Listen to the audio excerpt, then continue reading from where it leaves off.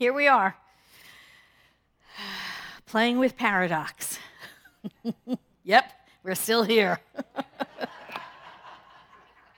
I swear, we started off the month, right, examining paradox of our time, and then we moved along and we talked about the paradox of our age. Two important topics, although it escapes me why they are. And then last week, Reverend Jean brought us the third way, which I thought was fascinating, bringing together these two seemingly opposing views, right, to birth a third or a best way, right, best practice way, and I loved it. So you can explain it to me later, right, what we're talking about when we talk about paradox, because today I'm talking about the biggest paradox of, I think, religious science, which is letting go and receiving, right? That's today's talk, letting go and receiving, and you know what I'm talking about, right? Holy moly. There is the paradox, letting go and receiving. Wait, what? Wait, what? Letting go. You know, this is the fifth stage, right, of our affirmative prayer. We have R-U-R-T-R, right? We shorten it. Are you ready to receive? I love that. It's like a little acronym. Anyway, it takes little to amuse me. Okay, so recognition, unification, realization, that's the I know and accept stage, right? And then thanksgiving and release. Release is the fifth step. It's really, really important. It's right there in our prayer. So it's got to be really, really important. We sing about it, right? I release and I let go. Come on, choir, come join me. I release and I let go. Yeah, okay, you know. Anyway, we sing about it. It is that important. And the release step is there for a good reason. It's there so that we let go. We let go and we trust Spirit. We have to let go so that Spirit can handle it from there. And that takes trust, doesn't it? It's like that old story. There's an old story about a little girl with a broken doll, right? Her little broken dolly that she loves. And her dad said, let me take a look at it. I think I can fix it for you, but she can't let go of it, right? She loves it so much, he can't pry it out of her hands so that he could take it to the workbench to fix it. And that's the way we are, right? A lot of times with our challenges and our problems is that we won't let go of them long enough to let Spirit take over and let Spirit handle them and fix them, right? Ernest Holmes talks about planting seeds. That's the analogy he's always used in this teaching, is the idea, the divine idea, the thing that comes through you, is planted into that receptive medium, that universal receptive mind, the creative medium, and it can grow there. The seed, the thought, the thing of your desire can grow there. And the law takes over at that point. The law is that creative medium. It takes over there and it starts growing the seed into a plant. And then form happens. He says, just as a person plants a seed in a garden and puts into the ground the seeds of what he wants to grow or flower for him, the creative principle acts on the seeds to bring forth that which is invisible image or essence within the seed. There is an invisible essence within the seed. The whole plant is within the seed, isn't it? So that it can grow into formation. The law has its way with it. The soil has its way with it. And what was inside then becomes a plant. So we plant this seed of thought. We plant the seed of thought only to disturb it by digging it up every few minutes. Wondering where the plant is, wondering what's happening, wondering why it hasn't bloomed yet, why it hasn't sprouted, why isn't it above the ground? Ernest Holmes goes on to say, we plant the seed, it evolves a plant. To plant a seed of thought then, and then uproot it with doubt or denial or undue haste or anxiety, anybody? Is to neutralize our own effort. It is to neutralize our own effort. It would be like planting corn and then uprooting it every few days to see if it's growing. We must learn to trust the law of growth, since it is a natural part of the order of cause and effect. We have to put it in there. We have to trust something is at work doing what it does, whatever you want to call it. and that the result is the plant in its own time, in its own way. You know those stories about the bamboo? Have you heard those stories? For years and years, there are certain species of bamboo that you plant the seed in the ground and you water it and you give it sun and you water it and you give it sun and you water it and you give it sun for like 6 or 7 years, and nothing happens. And then after about 7 years, it finally breaks through the ground. There's a little tiny bamboo plant, and then it can grow 6 feet in a season. Right? So it's just its own way, its own timing. We need to trust that and water it and give it sun and water it and give it sun. We need to learn to trust the law, that aspect of the divine, the universal subjective mind. Ernest Holmes called it that because it's subject to something. He called it the subjective mind. This is the aspect of God called the universal subjective mind because it is subject to something. It's subject to the word. The seed. All it can do is receive the seed and then do what it does. Open up the seed, crack it open, do what it does in the dark, just like the soil does. Subject to the thought that is put into it.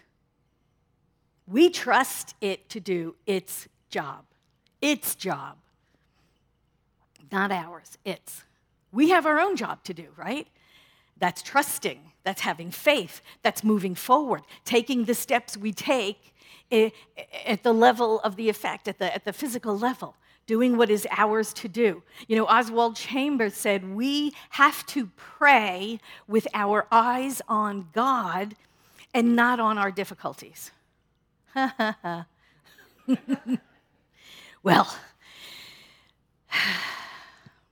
a couple of years ago, after my dad passed, I arranged to have some pieces of furniture moved from my dad's house in Florida to my house here in San Diego.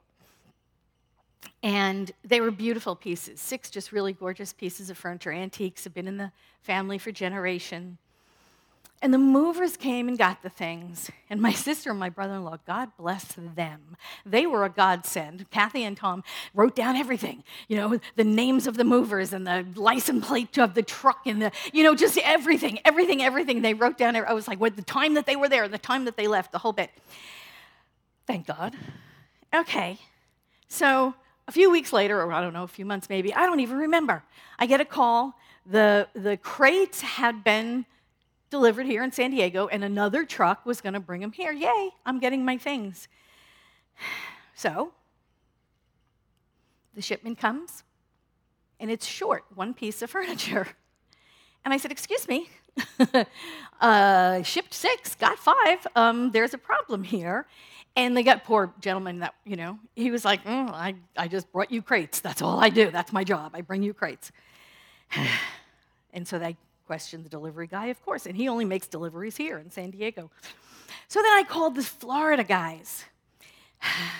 Those were the ones who brought the furniture to the warehouse, crated it for shipping. And I said, yeah, forgot something. The 1 more piece, you forgot a piece. I got 5, and I needed 6. And he said, oh, no, everything we took from your house, we packed and shipped. And I said, but then I would have had 6 pieces, and I only have 5. So I'm short 1 piece, so you left it out somewhere along the way. And he said, are you calling me a liar? And I went, well, you're calling me a liar. To see how it devolves.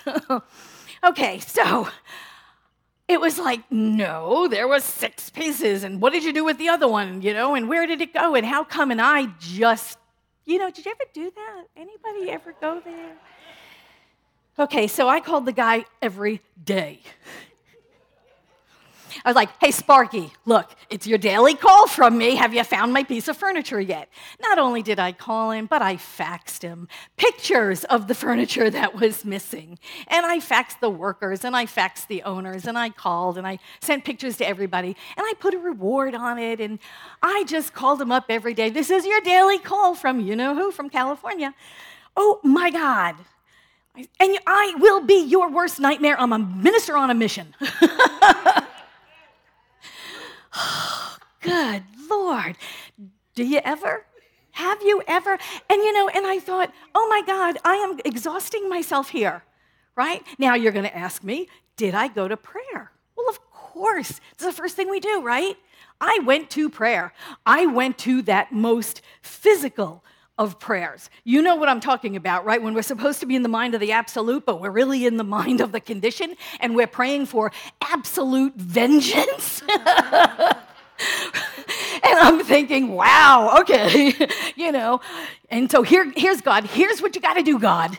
You've got to get me that piece of furniture back, and I want Sparky over there smited. You know, the one in Florida? Smite him. Would you please smite him for me? Oh, yeah, that was the prayer in the beginning, right? I am just so cute when I'm spinning out of control. I just like adorable, right? Aren't you adorable when you spin out of control, like when you totally lose it? So after the physical prayer, right, after exhausting all possible energy that I had in my body about this, finally surrendered, right? Do you get to that place of surrender? I got nothing. I've just got surrender. And I finally run out of prayers about the difficulty. I'm done with prayers about the difficulty and overcoming the difficulty. And finally, I pray on God. I pray on God, Spirit, the ineffable, the unknowable, the ground of all being. And I pray peace. And I pray peace because that's really where I wanted to be. I just wanted to be at peace over this. And then I released. And then I let it go. And then I receive. Isn't that the way it works?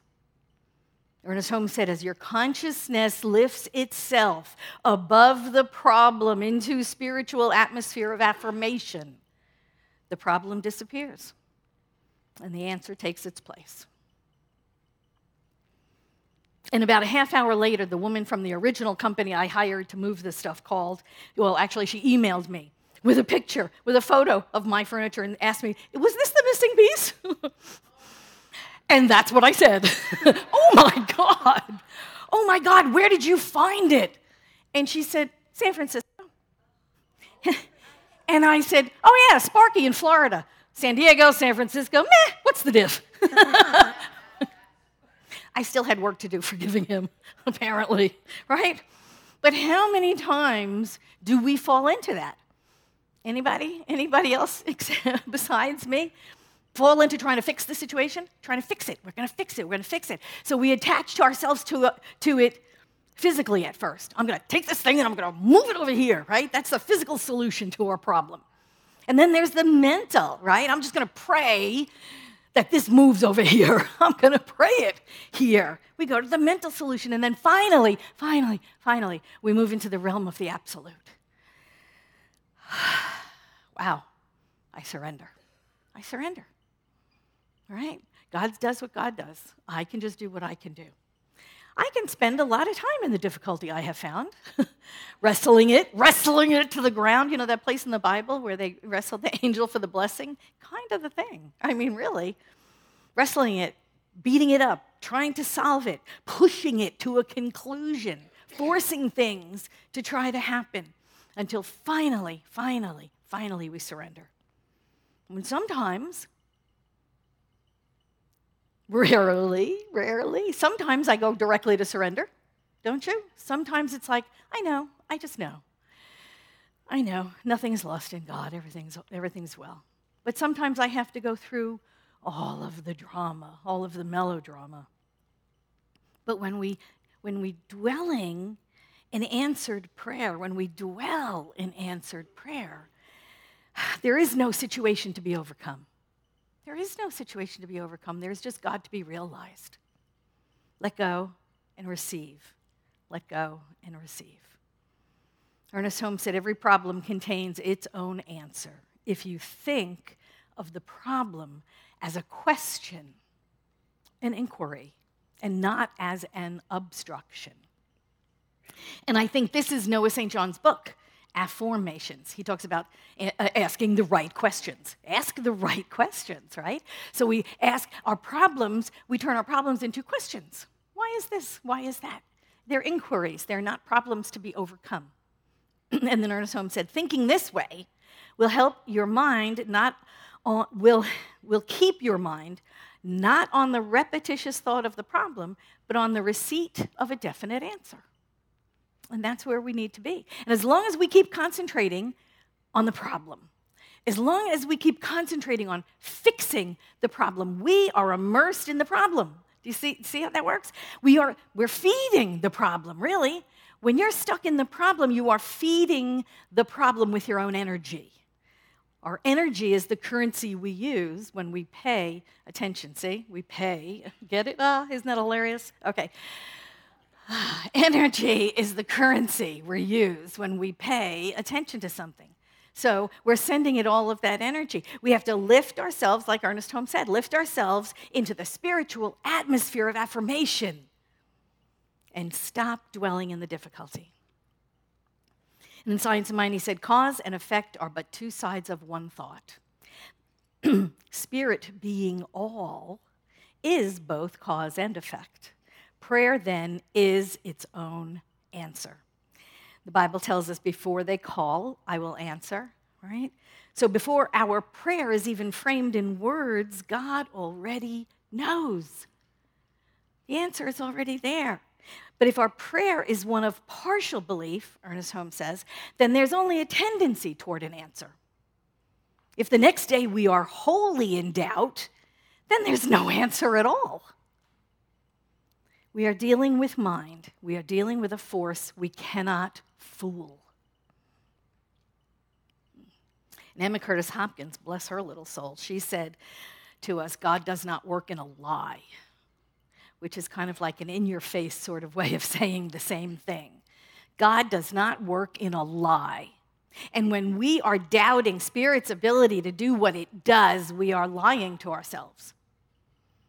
Spirit is that ineffable source. Spirit is that eminent and transcendent force that is within us and beyond all, and can do anything with anything. And we're going, yeah, but not this, right? I am the one and only exception to God's rule. It won't work for me. God does all there is to do. God does all there is to do through us. Remember, going back to Emma, God works through me to will and to do whatever ought to be done by me. We must surrender. We must give up to God what is God's to do. And we must do our work, which is faith and trust and belief that good abounds all the time, everywhere. Because that's all there is God. Ernest said, I love this, Ernest said, the answer to the prayer is the prayer when it is being prayed. The answer to the prayer is in the prayer when it's being prayed. The belief of the one praying sets in motion the law of love, which is the fundamental law of the universe. The very act of praying in itself has the answer. Wholly focused on our good, wholly focused on our God, on our goal. Letting go of the how, right? Everybody wants to work for God, but only as an advisor. Right? Here's what you do. Let me tell you, right? Well, I want to tell God what to do. Here you go. Let me just, quiet, sit down. Let me talk to you. We have to let go of that. Let go. Open our hands from what we're hanging on to, right? And normally what we're hanging on to is the way it should be, or the way it should go, or the way it should happen, right?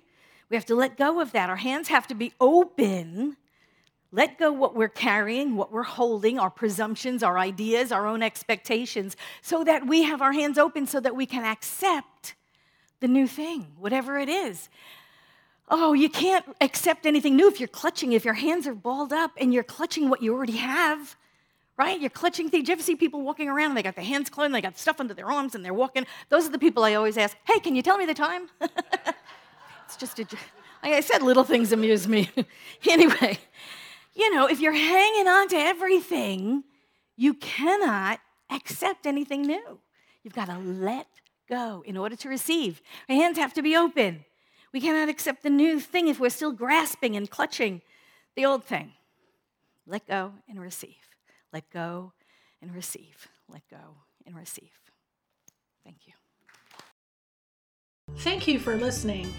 At Vision, a center for spiritual living, we transform lives through practical spirituality. Please donate to Vision by visiting our website, visioncsl.org, or text to 619-505-3359.